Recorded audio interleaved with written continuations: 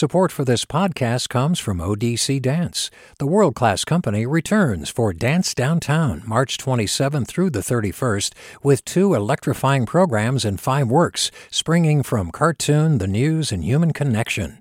odc.dance/downtown. Support for KQED podcasts comes from Star One Credit Union, now offering real-time money movement with Instant Pay. Make transfers and payments instantly between financial institutions, online or through Star One's mobile app. Star One Credit Union, in your best interest. From KQED. Uh-oh. Dun, dun, dun. What?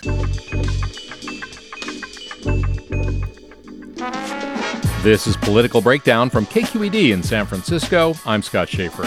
Today on The Breakdown, Nevada is holding its presidential primary election today, and just like here in California, Nevada has a relatively large number of Latino voters, and they could play a big role in determining the outcome of races in Nevada and here in California for the March 5th primary election. But for candidates trying to win over Latino voters, there are some serious obstacles. For starters, Latinos are the least likely group of eligible voters to actually cast a ballot. And millions of Latinos who are eligible to vote aren't even registered. That's according to the Latino Policy and Politics Institute at UCLA. And what's more, even if they are registered, Latinos are always underrepresented among likely voters, and that's who campaigns target with mail, robocalls, and other kinds of messages. So, why are Latinos relatively disengaged from politics, and what will it take to change that? What issues are most important to Latino voters? And what's this we hear about Latinos shifting toward Republican candidates, including Donald Trump? Well, no one better to talk about all of this than Matt Barreto. He founded and leads the Latino Policy and Politics Institute at UCLA. Matt, welcome to Political Breakdown. Scott, thanks for having me. And Matt, let me just begin. You just heard me characterize the voting patterns among Latino voters. How do you see it? What did I miss? What would you add? Well, it is the fastest growing segment of the electorate, not just here in California, but nationwide. We have been seeing record growth in the voter registration. You are right that our community does have lower than average registration rates, but that is changing in some part due to states like California, which have automatic voter registration and convenient election day voting. And so it's a growing electorate. What that means is that there's a record number of first-time brand new voters. We're estimating that in 2024, it could be 1 out of 5, 20% of all Latino voters. That's their first presidential election that they've ever voted in. So there needs to be more outreach. There needs to be more engagement. These are not voters that go all the way back to the Clinton years and remember those elections and have been voting in 4 or 5 or 6 presidentials. It's a new electorate. It's a growing electorate. And there's a lot of diversity within the Latino community. Yeah, and we'll get to some of that. But the fact that there are so many first-time voters among Latinos, how much of that is just that Latinos tend to be a little younger and therefore weren't eligible by age to vote and they're registering now for the first time, or some other factor? Well, I think there's 3 things that we identified. The first is age. You are exactly right. It's the youngest electorate of any of the national electorates, average age of 28, about 12 years younger on average than white folks. And so there are so many people who are 18, 19, 20, 21 registering to vote and coming into the electorate for the first time. The second group are people who maybe weren't quite as politically engaged 10 years ago. So they're in their early 30s. Maybe the previous elections didn't really catch their eye, and now they're finally realizing the importance of voter engagement. And so you have a lot of young 30s, late 20s who are just registering for the first time. Then the third component are naturalized citizens. We continue to have millions of people naturalizing and becoming U.S. citizens every year, and then they enter the election. And those people tend to be on average much older, 45 to 50, when they first entered the electorate. All of that is growing the Latino electorate, and we're seeing, we're expecting record turnout here in California for Latinos, where they could make up as much as 27 or 28% of the electorate this year. Wow, so much to unpack there. Let me begin with that number of voters who are voting for the first time, especially the younger ones. With a lot of people, they learn politics from their parents, their families. If their parents tend to be Republican or Democrat, oftentimes they are as well. Now, there's a lot of exceptions, of course. But I'm wondering to the extent to which that is true or less true in Latino families. There's actually a lot of really fascinating research going on right now by scholars, faculty members across the country who are studying this sort of um, parallel levels of engagement or socialization that is taking place by children helping their parents. There's a professor at the University of Texas, Roberto Carlos, who's studying out. This professor there in town at San Francisco State, Marcela Garcia Castañon. Many of these folks have written on that exact angle that you say, that many 18, 19, 20-year-olds registering to vote for their first time, their parents may be immigrants, not even eligible to vote. And so they are socializing at the same time to the American political system that their parents are. And they're going through that process together. And what that means is that you don't have the legacy of partisanship, whether it's Republican partisanship or Democratic partisanship, that we often see in white and black families in the United States. And so the Latino vote is new and growing, and it's much more open to persuasion and mobilization as a result of that newness to the system. And what about the group that are just now becoming citizens? I mean, this is maybe a little speculative, but what difference might it make to one's political outlook becoming a citizen now as opposed to, say, 1994 when Prop 187 was on the ballot? Yeah, no, that's a great point. There is also a lot of academic research on the political context in which one naturalizes. And exactly as you would suspect, if you naturalized to vote following Prop 187 in the 1990s in California, you carried that baggage with you, and you saw those anti-immigrant measures, not just 187, but 209 and 227. Those people had very high levels of political engagement after naturalizing and becoming voters, as compared to ones who might have naturalized a bit later or during times where there was less tension. Today, we've returned to an era where there's a lot of tension in politics. And as a result, and there's a lot of anti-immigrant tension. As a result, those immigrants who are coming into the political spectrum for the first time today in 2024, we're expecting them to be engaged and voting at very high rates because they're not taking their citizenship for granted. And we've seen that time and again when these circumstances arise. And what issues do you think are most top of mind for those folks? I mean, younger people generally might be more concerned, for example, about LGBTQ rights or climate change, maybe gun violence. What are you seeing among Latino voters who are registering for the first time, especially the younger ones? Well, there's been some polling here statewide by the Latino Community Foundation, and what they have found is that costs are the single number one issue across every age and demographic spectrum within the Latino community. This is a group that is more cost sensitive, not as high in income as average Californians, and is more responsive to changes in prices. And so Latinos are talking a lot about cost and want to see policy proposals and plans that addressed those costs. They don't always blame the government, what we're finding in follow-up questions. They also blame a lot of corporations and companies for potentially price gouging. So there's a lot of blame to go around on this, but that is the number one issue across the board. And then you do get into, when you peel the back a little bit and you get into the second or third issue, we do see those exact generational issues that you talked about. Climate change and gun violence are clear issues in the Latino community and much stronger among younger folks. And the older populations are now starting to talk about things like Social Security and Medicare. So you do see those traditional divides, but across the board, I think this will continue to be an issue where we hear a lot of discussion about cost and prices. We've seen in other states that abortion is an animating issue, especially for Democrats, suburban women, and so on. What about Latino voters? And does that really depend on the age of the voter and how long they've been voting? We have seen a transformation on that issue. If you go back 30 years, the Latino electorate was described as more conservative on the abortion issue, but not just among the Latino community in the United States has become much, much more pro-choice. But we've seen that transform in Latin America, where most countries now do have legal access to abortion. And so this is something that is more of a stereotype, I think, of the older days of the Latino community, that they were Catholic and very conservative on that. Even among Catholic Latinos today, we find over 2-to-1 support for saying, regardless of my own political beliefs, if somebody else needs access to abortion, the government should make that available. So we have seen a transformation. Yes, it's more prevalent among younger people, but I think the abortion debate got so stark with the abortion bans, especially in states like Texas, which has a huge Latino population. Many of those people who were getting arrested and held at the beginning of the Texas abortion ban were Mexican Americans. And they lived in areas where there were no Planned Parenthoods and there were no resources available. So this has become an animating issue. It was an animating issue for Latinos in 2022.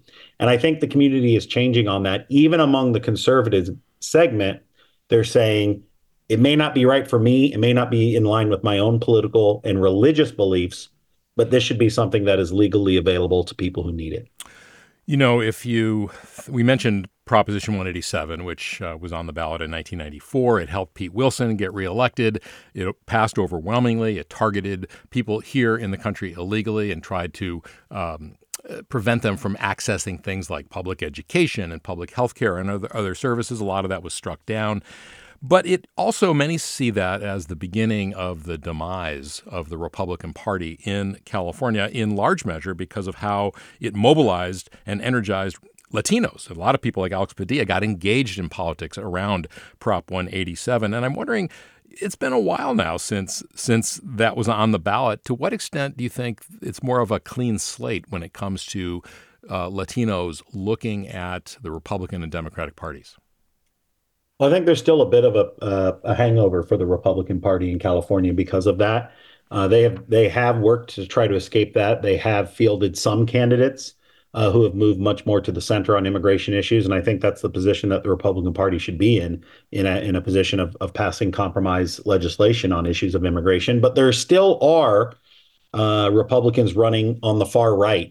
Whether it's in Orange County, San Diego, and in the Fresno Valley even, that depends entirely on immigrant labor. And so they haven't been able to escape that fully. But remember what we said at the start of this conversation. There are so many first-time Latino voters, brand new, coming into the electorate who may not remember. They only have heard stories of the marches during 1994.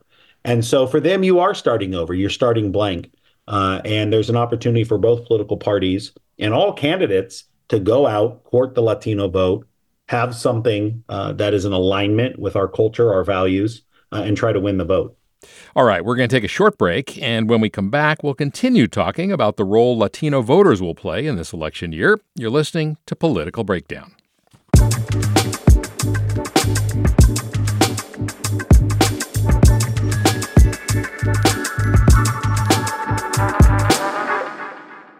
Support for this podcast comes from ODC Dance. The world-class company returns for Dance Downtown, March 27th through the 31st, with 2 electrifying programs and 5 works, springing from cartoon, the news, and human connection. odc.dance/downtown. Support for KQED podcasts comes from Star One Credit Union, now offering real-time money movement with Instant Pay. Make transfers and payments instantly between financial institutions, online or through Star One's mobile app. Star One Credit Union, in your best interest. Welcome back to Political Breakdown. I'm Scott Shafer, here with Matt Barreto. He's the founder of the Latino Politics and Policy Institute at UCLA. You know, years ago, and I'm thinking going back to I remember Michael Dukakis or George H.W. Bush, the idea of Latino voter outreach was saying a few words in Spanish, badly usually, in front of a crowd. And then you could check the box and say, oh, okay, I showed my credentials of being, supportive of Latinos. How have things changed? I mean, what is the status today? What has changed in terms of reaching out to Latino voters, or what hasn't changed? Well, I think it needs to be entirely integrated into a candidate or political party's approach. It shouldn't be seen as a separate box they need to check. And I think we're moving strongly in that direction. I think that the candidates that are the most successful, they have not just a Latino engagement director, but they have multiple Latino staff members across the board, whether it's their communications director or the person making their radio ads or the person in charge of their field and canvas, that you not only need to have a Latino engagement director to make sure you're paying attention to the community, but you need to have your staff fully reflective. And in a state like California, where Latinos are the single largest racial or ethnic group, you need to make sure that that's what your campaign staff looks like, and that's what your legislative staff looks like when you're legislating. If you're doing those things, it's going to come across that you understand our community, that you can speak to our community, you know what it means to have parents who are undocumented and you're a first generation college goer.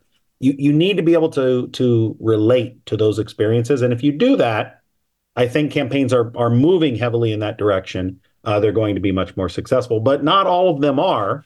And that's what I pay attention to when I'm evaluating campaigns to see, is that candidate going to connect? Are they going to have the ability to understand the Latino community? Well, in that regard, let's talk about the U.S. Senate race. You've got three prominent Democrats: Adam Schiff, Katie Porter, and Barbara Lee. It seems in the polling that I've seen anyway that they have not, none of them have captured the imagination or the votes and support of the Latino community. A, would you agree with that? And B, what are they doing wrong, if anything?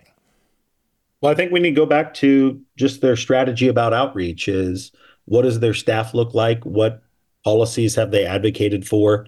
Have they always been interested in earning the votes of Latinos, or is this just because they're running for U.S. Senate? So there's a lot that they need to do, and it's hard to be able to pick it up just overnight. You need to show that long-time commitment to that. And I think when you evaluate the candidates who are running right now, I think it is safe to say that none of them on the Democratic side, the big front runners, have well-established names in the Latino community. There doesn't appear to be, by looking at the polling, any clear front runner who is a household name or who really is known for investing and advocating for Latinos. I don't believe that any of these candidates are opposed or oppositional. That's just not natural for them, and that comes across. And we would like to see more campaign offices, more staff, storefronts in the Latino community where people can learn about their campaign, door-to-door campaigning that's bilingual, bicultural. If they do this and they go into the community and they knock on doors and ask for people's votes with policies, they're going to win. And so it's not it's not that hard. You just have to make the effort. You have to believe in it. And so that's what we'll be looking towards this primary, to see who emerges. And then, of course, the runoff. Yeah. So the primary is only going to tell us half the story. And then when we get to the runoff in November, we'll see, which of the Democrats can make that effort. Oh, one of the signals that voters look for, I would think, is a name. And I'm wondering how you think voters evaluate that, or what impact it makes. And I'm thinking of some mixed messages. I'm thinking, for example, of the Republican Congressman Mike Garcia, who represents the 27th Congressional District. He is a former Navy fighter pilot, pretty conservative, very supportive of Donald Trump. He's beaten the Democrat in that district. It was the same Democrat, Christy Smith, 3 times. He's up for re-election, of course. You've got David Valadao, another Republican who a lot of people think is Latino because his name is Valadao. He's actually Portuguese, but he's running against Rudy Salas, who is Latino. How does all that get communicated and interpreted, do you think, by voters? Well, a name can be a good start. Certainly, if a voter sees a name that looks familiar, they might feel a connection to it, and it might make them want to learn more about that candidate, or it might make them begin to trust that candidate. But then the candidate still has to do the work to knock on the door and tell the voter what they stand for. I think in the case of someone like Rudy Salas, you have seen that. He has been an extremely effective campaigner, has done very well in winning Latino votes. I think in the case of Mike Garcia, if you compare him to other white Republicans, he probably is getting a little bit of a bump over what the standard Republican vote might be. There might be some what we call crossover vote of some people who may not see him as alienating. But then it gets into how they campaign. Are they campaigning on those issues? And there have been plenty of Latino Republicans who have made that effort to be more moderate on immigration issues, talk about the importance of Spanish language, Latino culture, and that helps them. On the other side, you have Latino Republicans like Ted Cruz, who's run in Texas. He's never done that well. And in his race, his famous race in 2018 against Beto O'Rourke, a white candidate who had an adopted Spanish first name and spoke Spanish, he did extremely well because he was out there campaigning in the community. He was from El Paso. He knew the community. And so the name only gets you so far. And in the case of Ted Cruz, it didn't get him very far with the Latino electorate in that campaign. But, I think we want to see what they do. We'll see what Mike Garcia does. How does he position himself? If he certainly positions himself as just a supporter of Donald Trump, I think that would hurt him. I think he would need to show himself as much more moderate and open-minded. We have seen reports and some focus group anecdotal information that Latinos and Black voters, for that matter, seem to be more open to, say, Donald Trump even, and other Republicans. In Imperial County down to the east of San Diego, there was a big bump up in vote for Donald Trump from 2016 to 2020. I'm wondering, to what extent are you hearing about that, seeing that, feeling that openness or even shift away from Democrats toward Republicans? We haven't really seen any partisan shift in party registration numbers or polling data. That doesn't mean that Democrats are winning 75% of the vote in horse race right now. They're not. But we haven't seen any partisan shift or realignment in the hard data. So if you look at the voter registration statistics for California, sort them by surname or ethnicity, you don't see an increase. I think what happened was that 2016 represented a very low point for the Republican Party, coming off the heels of success of Obama as a very well-liked Democrat. And then Trump was not well-liked in 2016. And so there were conservative Latinos who didn't support Trump back in 2016. So you saw a bit of an adjustment or a correction, you might say, in 2020, where the Republican numbers were not necessarily good. Trump and other Republicans still did quite poorly in California with Latinos, but just not as poorly as they had done in 2012 or 2016. So it looked like some sort of increase.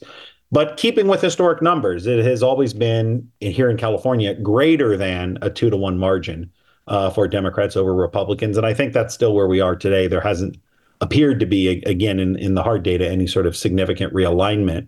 But it is a message and a wake-up call, I think, to both political parties to say, you need to do the work. You need to go out. You need to speak to Latinos. It's a new electorate. 20% are going to be first-time voters. They don't remember the 2012 Obama-Romney election. They weren't eligible. You need to re-explain where you stand on the issues, what your party stands for. And that volatility is always going to be there in an electorate that is growing so fast year after year. Matt, before I let you go, I have to ask you a question about an issue that is not simple, but immigration and border security. There is a lot of concern, certainly among Republicans. This has been a bread and butter issue for them, but also among some Democrats. And I'm wondering what you see, how Latino voters see that issue, and how you see it playing out in the 2024 election. I think that politicians and the media have done a very bad job of understanding and unpacking border security vis-a-vis immigration reform. Border security and wanting to see a well-managed, orderly, humane, fair border is something that every single American wants. Nobody wants to see the awful images that we saw during the Trump administration of people sleeping under underpasses, kids getting stolen away from their parents. Everybody wants an orderly, well-managed border. So we need to fund it. We need to have the proper number of agents and caseworkers. At the same time, the treatment of immigrants who are already here, working, contributing, paying taxes, is a separate issue. It is not a border security issue. And I think that's where Trump in particular gets it wrong when he conflates these issues. If he reverts back to his 2016 rhetoric, remember, he didn't talk about immigration at all in 20. He just said, I'm going to reopen the economy because of COVID. If he reverts back to his 2016 rhetoric, where he's really demonizing immigrants and just an awful speech back in December in Iowa about immigrants poisoning the blood of America, that is going to cost him, because that is not a border security issue. Border security means let's make sure we have a well-managed and orderly border. And separately, we need to make sure that we are welcoming and incorporating the millions of immigrants, including undocumented immigrants who are here. So I think that's where the average Latino stands. It's not far away from where just the average American stands. America has always been very welcoming and open to immigrants, but at the same time wanting to have well-managed borders. All right. That is Matt Barreto. He founded and leads the Latino Policy and Politics Institute at UCLA. Matt, thank you so much. You got it, Scott. Take care. All right. That's a wrap for Tuesday, February 6th. Political Breakdown is a production of KQED. Our engineer is Seal Muller. Our producer is Izzy Bloom. I'm Scott Shafer. Thanks for listening. We'll see you next time.